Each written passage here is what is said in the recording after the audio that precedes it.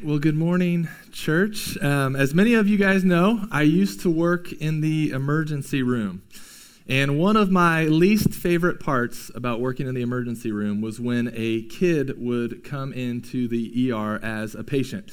And it's not because I don't like kids. I love kids. But I found that after having kids, it was starting to become more and more difficult to see sick and injured kids come in that were the ages that my boys are, okay? And so, for example, when you have a child that is 3, it is more painful. You have more empathy for a 3-year-old that comes in sick or injured. Okay, so I really started to not like to see kids as patients. It was just, it hurt more. I had to empathize more. I could feel for the families more. Now, the other reason that I didn't like to see kids in the ER is because moms with sick kids are crazy. They are crazy. Like they go into this irrational mama bear mode, right? And they misplace all their aggression and all their pain onto the healthcare staff. They can't understand why the whole hospital has not shut down to come, care for the needs of their child. And some of them, you're trying to start an IV and they're just like coating them in essential oils and trying to do everything they can. And so something just really crazy happens to moms with sick kids. And so one day, though, there was a little boy that came into the ER. It was about a 3 or 4-year-old boy, and he had a fish hook stuck in his thumb. All right, which that is a pretty common thing to see. The engineers, whoever designs fish hooks, they've made them so they puncture things very easily, but then they get stuck. You can't get them back out. And so this 3-year-old boy, he comes in, he's screaming, he's crying. Right, I walk into the room.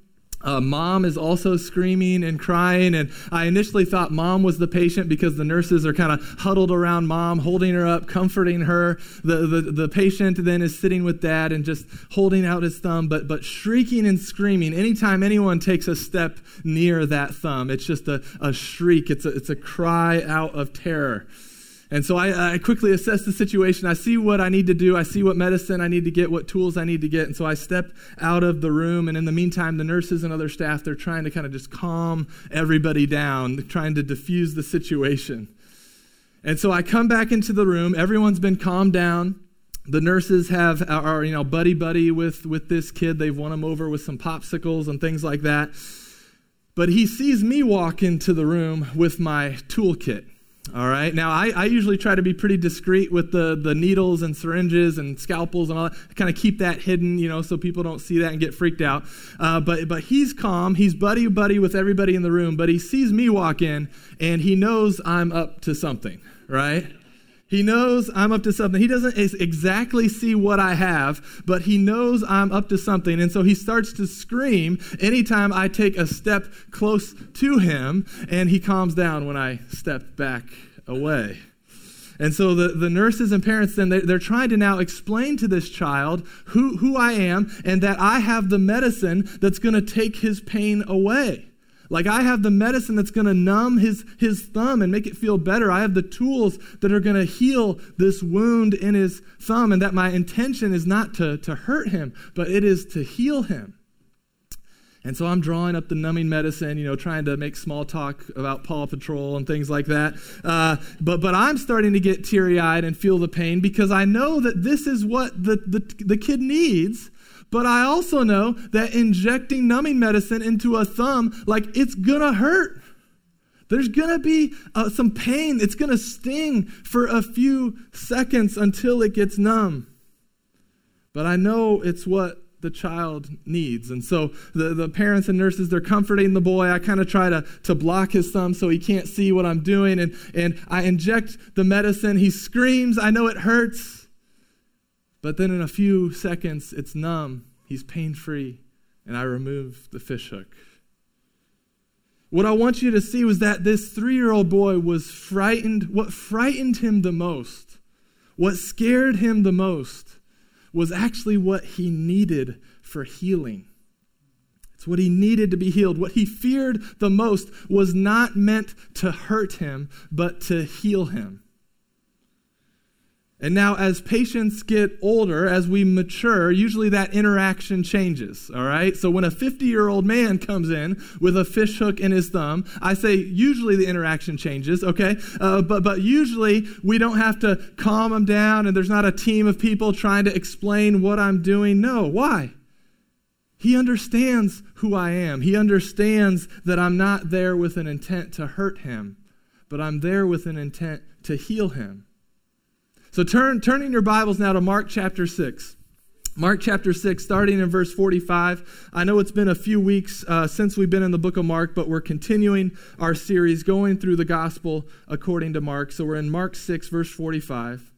You see, a lot of times what you are most scared of, or a lot of times what you are most frightened of, is actually what you need to be healed. And what I would propose to you this morning, and what we're going to see in our text this morning, is that the solution to not living in fear is to understand and experience who Jesus is, to remember his past faithfulness, and to receive the work that he is doing on your heart. Okay, let's go. Mark 6, verse 45. It says, immediately he made his disciples get into the boat and go before him to the other side, to Bethsaida, while he dismissed the crowd. All right, you remember, I know it's been a few weeks, but you remember, Jesus has just fed the 5,000, which we learned that was just 5,000 men. It was probably more like 20,000 people. You can imagine that's Bankers Life Stadium packed out. He takes 5 loaves of bread and 2 fish, and he feeds approximately 20,000 people. And immediately after that, now here in verse 45, he makes his disciples get into the boat, because we learn in the other gospel accounts that after he fed the 20,000 people, they wanted to make him king, right? I mean, who wouldn't want a king that can take 5 loaves of bread and 2 fish and feed 20,000 people? But the people, and even the crowd, even the disciples at this point, they don't really understand who Jesus is. They thought the Christ, the Messiah, the rescuer, was going to come and deliver them from the Romans and was going to set up this new government here on earth. And they didn't see that Jesus was ultimately there to deliver them from their ultimate enemies of Satan, sin, and death. And so the crowd right now is in awe of this miracle. I'm sure they're even praising the disciples as well, because the disciples were the ones kind of passing out the food to the different groups. And so they're becoming celebrities. The crowd is wanting to make Jesus king. And I'm sure the disciples are kind of getting hyped up, getting caught up in all this too, because, hey, if Jesus is king, we're probably going to be governors or commanders or rulers of some sort, right? And so the crowd and the disciples, they think they understand who Jesus is, but Jesus knows that they don't. And so he immediately rushes them, gets them to the boat, and sends them off. And he goes to pray in solitude. Look back now at verse 46. And after he had taken leave of them, he went up on the mountain to pray. And when evening came, the boat was out on the sea, and he was alone on the land, and he saw that they were making headway painfully, for the wind was against them. And about the 4th watch of the night, he came to them walking on the sea. He meant to pass by them, but when they saw him walking on the sea, they thought it was a ghost, and cried out, for they all saw him and were terrified. Well, let's stop there for a second, okay? The disciples, who don't yet have a real understanding of who Jesus is, he puts them in a boat and he sends them out onto the sea, and then Jesus goes up to pray in solitude. He then looks out, okay, in the middle of the night, around 3 to 6 a.m., right, early morning, he looks out and he sees that they are struggling. Verse 48, it says, they were making headway painfully, for the wind was against them. And we read in other gospel accounts that explain that they're now rowing the boat, right? They're straining. Verse 48, making headway painfully. That word painfully, it means to strain, or even means like they're being tormented by the elements at this point, okay? The wind is against them. It's painful. They're rowing, they're straining, they're being tormented by the elements. Listen, it is not fun when the wind is against you. It is not fun when the wind is against you. A few years ago, I decided to go on a bike ride, and it was a really windy day, and I made the mistake of, okay, I'm going to bike out a certain distance from my house, I'm going to turn around, and I'm going to bike back. And so I decide to bike with the wind first, all right? So it's a really windy day, and man, I felt like, I was the best, cyclist in the world. I was just pedaling my heart out. The wind was carrying me. I barely had to pedal. My legs felt great. And I just kept going and going and going. I went way farther than I'd even planned because, man, I all of a sudden had become a great cyclist. But then what happened when I turned around? And the wind now is directly in my face. That is a very different biking experience, okay? Biking with the wind and biking against the wind. I quickly learned that if it's windy, start out going against the wind and then come back home with the wind. But sometimes you gotta live and you gotta learn. But the wind was against them. They were straining. It was painful. And if we could be honest with one another and kind of take off this fake church mask for a second. You guys know the mask I'm talking about, the mask we put on to say that we've got it all together, right? If we can take that mask off for a second and be real, I think a lot of life feels like the wind is against us. I mean, anyone else besides me sometimes feel like the wind is against them. Now, don't get me wrong. There are times and there are seasons where God gives relief. He gives some refreshment. It feels like the wind is at our backs. Things go smoothly. But I would say most of the time, it feels like the wind is against us. We are straining, trying to row the boat of life, right? Disappointment happens. Heartache happens. Relationships get broken. Someone gets sick. Someone passes away. Finances are strained. Kids rebel. Times with the Lord don't feel as refreshing as they used to feel. Maybe someone sins against us and hurts us deeply and leaves deep wounds on our heart. And we strain and we strain and we feel the wind blowing against us. Nothing's easy. It feels like we're treading through mud. The wind often feels like it's against us. And I wish I could say that in this story, Jesus shows up and everyone's instantly happy, healthy, and wealthy, and they lived happily ever after. But that's not exactly how the story goes. Jesus does show up. But what happens initially when they see him? They think he's a ghost, and they're terrified. They're terrified. They are scared. They're frightened. Now, I feel for them a little bit. We can cut them a little bit of slack. It's not every day you see someone walking on the water, okay? So I get being a little startled by this, but they are terrified. Just like that boy with the fishhook in his finger, the one who can rescue them shows up, and they're terrified of him. They're scared of him. And their reaction, it reveals their lack of understanding of who he is. And it reveals their forgetfulness of his past miraculous works. And it reveals that their own wounds and sin have caused their hearts to be unable to receive this healing and to receive this rescue that Jesus is offering. Zach Eswine, he was the speaker at Sojourn's conference that I went to a couple of weeks ago, he said this. He said, like the disciples seeing Jesus come to them on the water, our wounds can leave us face to face with healing and mistake it for a haunting. I'll read it again. Like the disciples seeing Jesus come to them on the water, our wounds can leave us face to face with healing and mistake it for a haunting.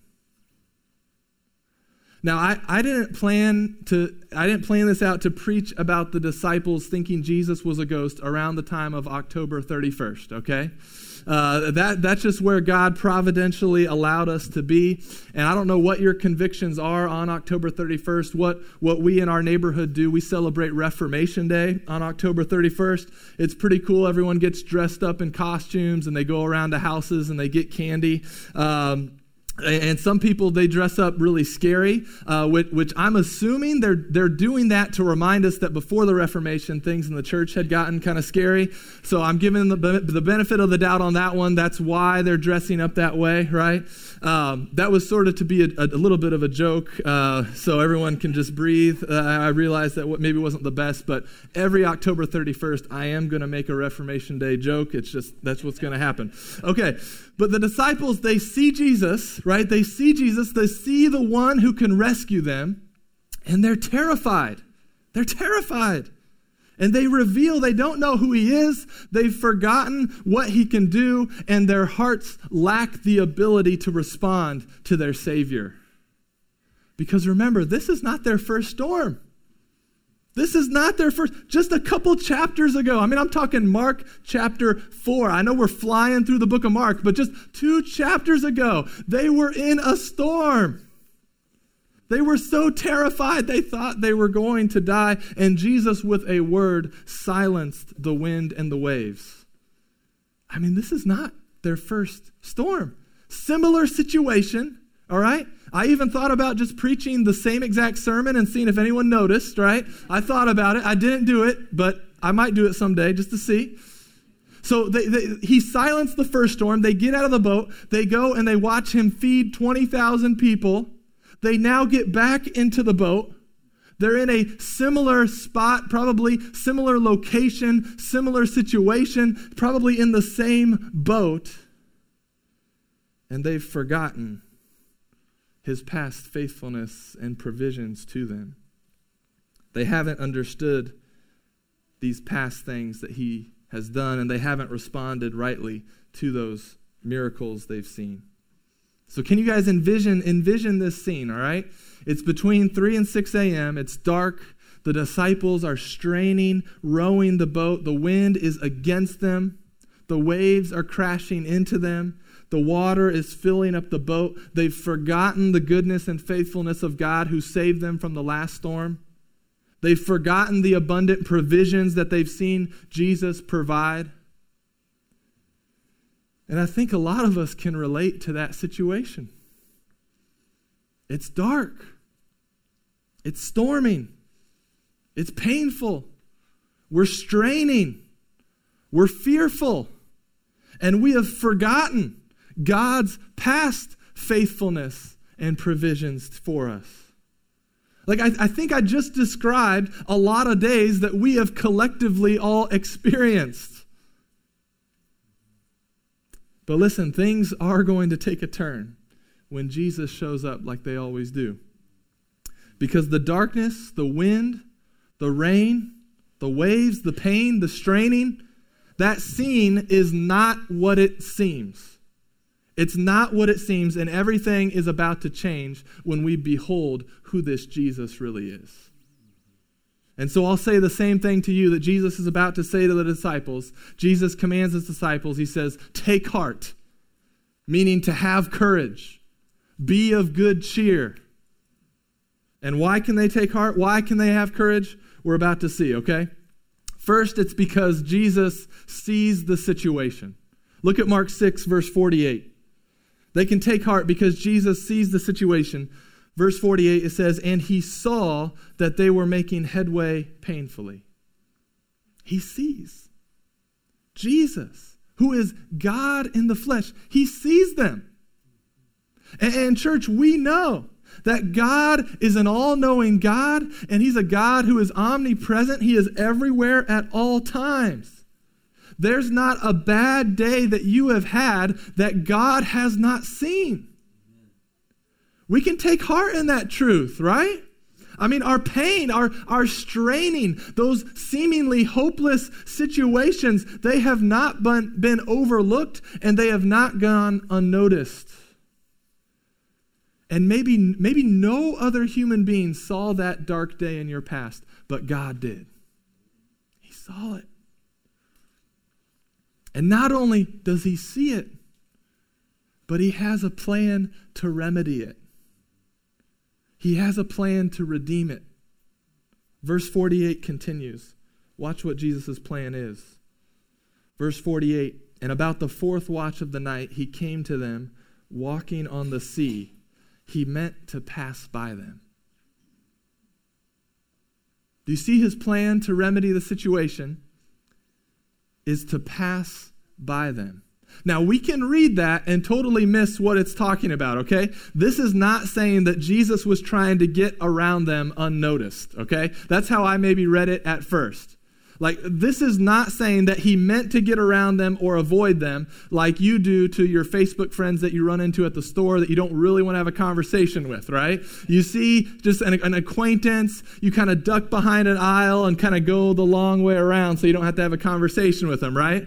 Don't act like I'm the only one that does that. You guys do that too, all right? I mean, I'll admit I do that sometimes. Not to any of you, but to other people, right?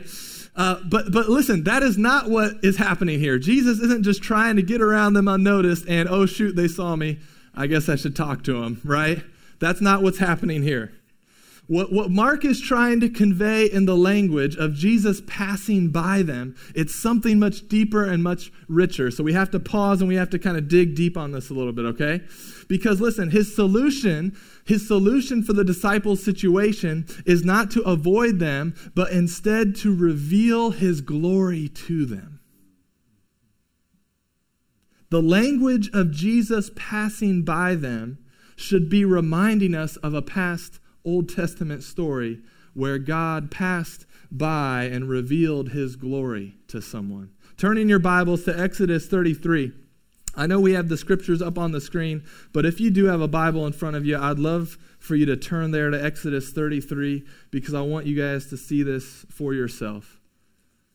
Because the story here in Mark should be reminding us and pointing us back to the Old Testament. Just like God had provided for the Israelites in the wilderness by feeding them, Jesus has just fed the multitude out in the wilderness, right? And now he intends to pass by and reveal his glory to them. So this passing by, the way Mark is writing it, he is intending to have us remember back to Exodus 33. Exodus 33, starting in verse 18.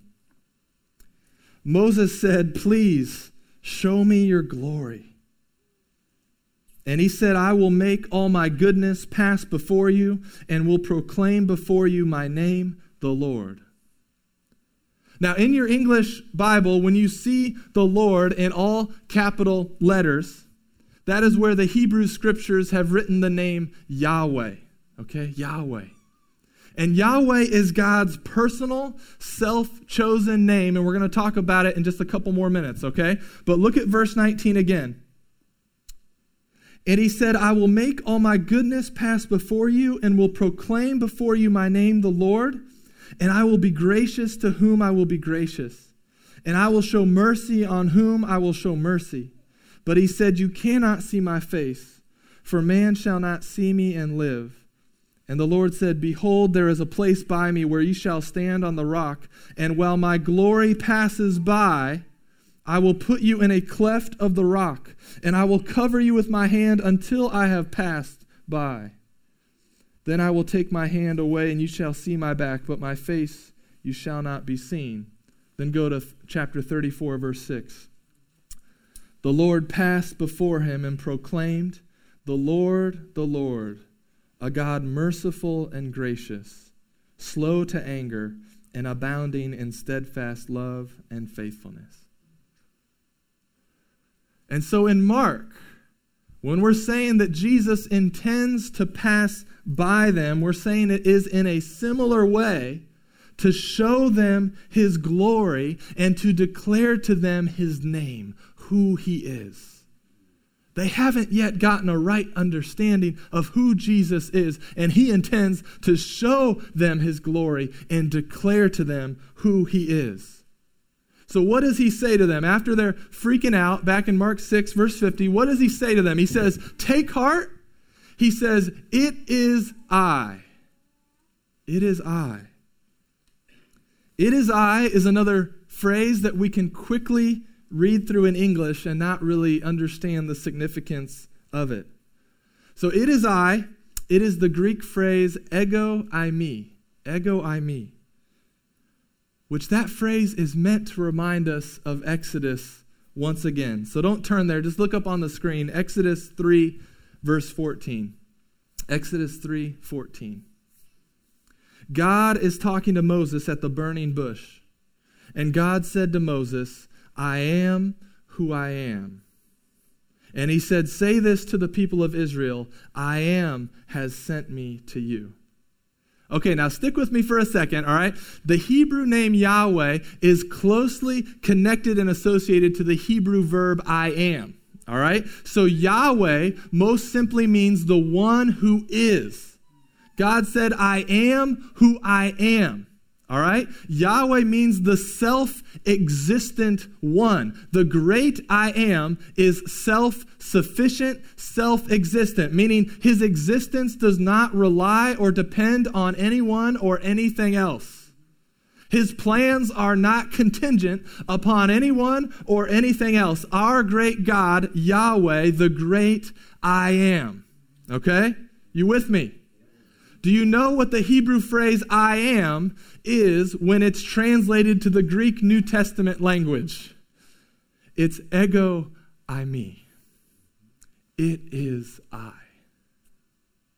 So listen, Jesus passing by was a display of his glory and a declaration of who he is. And just in case the whole walking on water wasn't clear enough, he says, take heart. He says, I am. It is I. I am the great I am. This passage is a declaration that Jesus is God. Why can he say take heart? Why can he say have courage? In the midst of the wind beating against them and the waves crashing down on them, why can he say that? Because he is Yahweh. He is the great I am. He is self-existent, and his plans are not dependent upon any created thing like a storm. No, the wind and those waves, they are actually dependent upon him to even exist at all. So look back at Mark 6, verse 51. And he got into the boat with them, and the wind ceased, and they were utterly astounded. Listen, what the disciples needed most was not for the wind to stop blowing or for the waves to stop crashing. That's not what they needed the most. They needed Jesus to reveal to them who he is. They needed to see the glory of God revealed to them through Jesus Christ. But church, they still didn't get it. They still didn't understand. They were terrified. They're astounded. They're scared of the glory of God that they've come into contact with. It's a frightening thing to them. It's not yet a comforting thing for them. And many times, we are terrified and fearful as well because we either don't understand who he is or we've forgotten his past faithfulness to us, or we don't understand the condition of our own heart and how he is working on it. Okay? You see, when we don't understand that Jesus is the great I am, when we don't understand that Jesus is our Savior, the Messiah, the Christ, and that Christ is Yahweh, the great I am, when we forget that, he sees us in distress. When we forget that he knows we are straining in the wind and the waves. When we do that, we start to make some very wrong assumptions about God. And if I lost you in kind of the Hebrew Greek stuff, come back to me, okay? All right? Because when we don't understand who Jesus is, we start to make some very wrong assumptions about the wind and the waves that come against us in life. What can happen is that we start to falsely assume that God has forgotten us. Oh, he must have forgotten. Or we can start to assume that God doesn't see us hurting. Or we start to assume maybe he sees us, he just doesn't care. He obviously doesn't care about this situation. Or maybe we can forget that Jesus took the punishment for our sin, and so when the wind and the waves come against us, we falsely think that God is punishing us, like he's getting us back for all those bad things that we've done. Or some of us, we grow sorrowful, we sink into depression because we think that this is just how it's always going to be. Like this is never going to stop. The wind is never going to stop. The waves are never going to stop. I don't see how God will ever change this situation. And some of you even now might be angry, growing bitter with God. Your life has not gone the way you thought it should go, and so you attack God and accuse God for the wounds that you have in your heart and in your life. You attack God and accuse God for the broken relationships that he has not yet mended, for the disappointments that you've gone through. You attack God for not giving you what he gave to that other person. You accuse God of not holding up his end of the bargain, like you were going to follow him and he was supposed to do these things for you. So you grow angry with God. You grow bitter towards God. You attack him, you accuse him, and then eventually people just avoid him altogether. And church, my heart aches for some of you right now who are feeling this way. Some of you right now feel like the wind is against you and that the waves are drowning you. But my prayer this morning is that you would be comforted to hear me proclaim to you that God sees you. He sees you. He sees the wind in your face. But my prayer is not only that you would know that he sees you, but that you would behold the glory of Christ pass before you this morning. And that you would experience and know this gracious love of God. Jesus looked down. He saw the situation. It was dark. There was wind. There were waves. The disciples were straining in agony. But what was the most dangerous part of that scenario?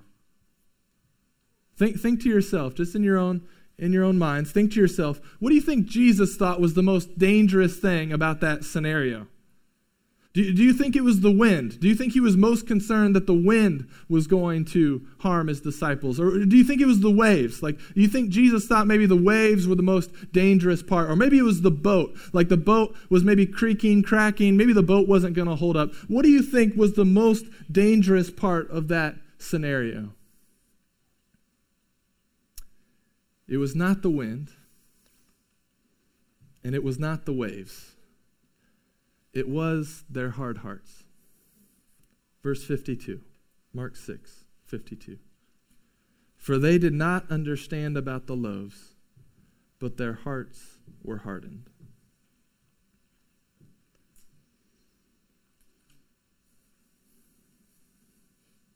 You see, church, God has looked down upon us, and he does see that we are in need of rescue.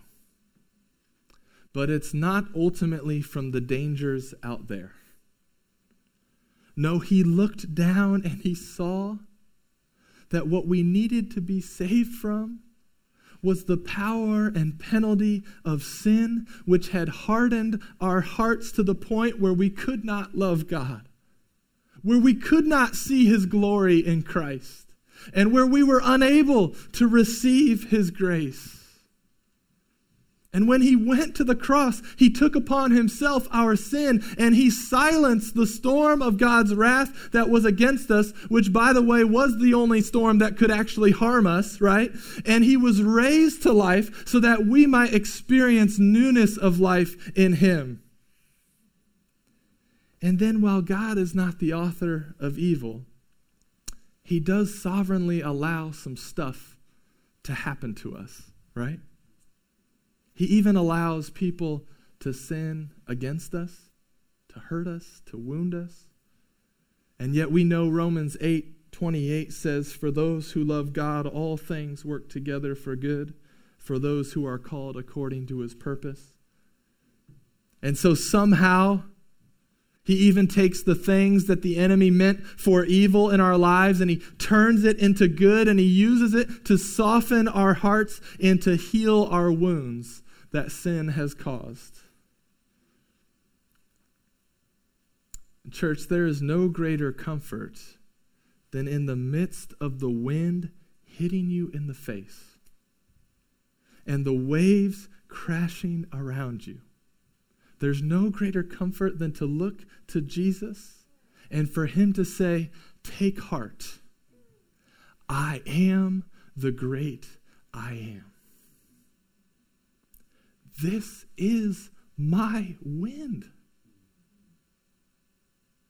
These are my waves. I'm not here to hurt you. I'm here to heal you. And all of a sudden, when you see him for who he is, and when we realize that this is his wind, these are his waves, the storms of life take a whole new meaning for that person. If this is his wind against me, if this is God's wind, it must not be to destroy me, it must be to sanctify me. If these waves are God's waves, they must not be to drown me, they must be to purify me. This passage is most commonly titled, Jesus Walks on Water. But I think as I've studied it, I will always remember it as when Jesus walked on his water. Because the comfort is in the fact that this is his wind and these are his waves, and they are not coming against us to hurt us. They are coming against us to heal us. Church, we take comfort that our God has a redemptive purpose for the storms that he sends us into. He's doing a miraculous, sanctifying work on our hearts, and sometimes it feels like a soothing balm that he gently is applying, right? But others, it feels like a sharp scalpel of a surgeon that's cutting us. But we know and we trust that the word says in Psalm 147, verse 3, and let's leave this verse up here for a little bit as I keep talking. We know and we trust that the word says that our God, he heals the brokenhearted and binds up their wounds.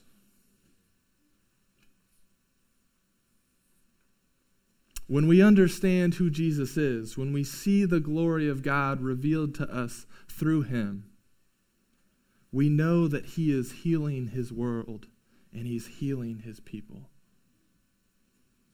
And we're almost done, but I want you to see the reaction of people when they land who recognize him as the healer. So go back to Mark 6, verse 54.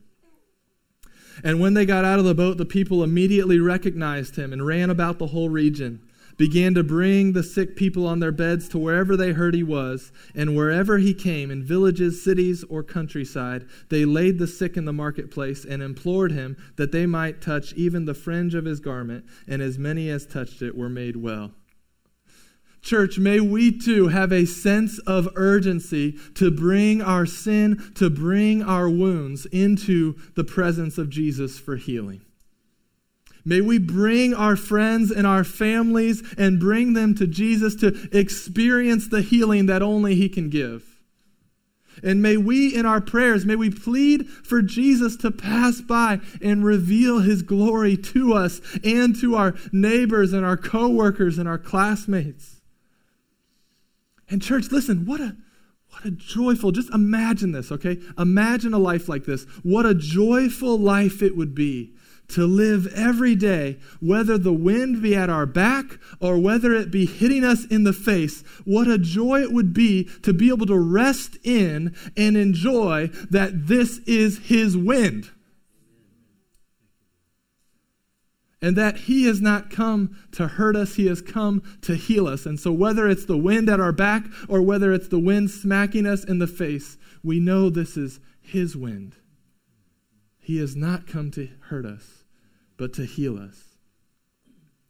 And I'd like to close with reading to you the verse of a hymn called Be Still My Soul. It was a hymn that the Spirit really ministered to me through it this week. And one of the verses, it reads like this. It says, Be still my soul, your God will undertake to guide the future as in ages past. Your hope, your confidence, let nothing shake. All now mysterious shall be bright at last. And hear this. Be still my soul, the waves and winds still know the Christ who ruled them while he dwelt below. Let's be still before the Lord. Let's pray.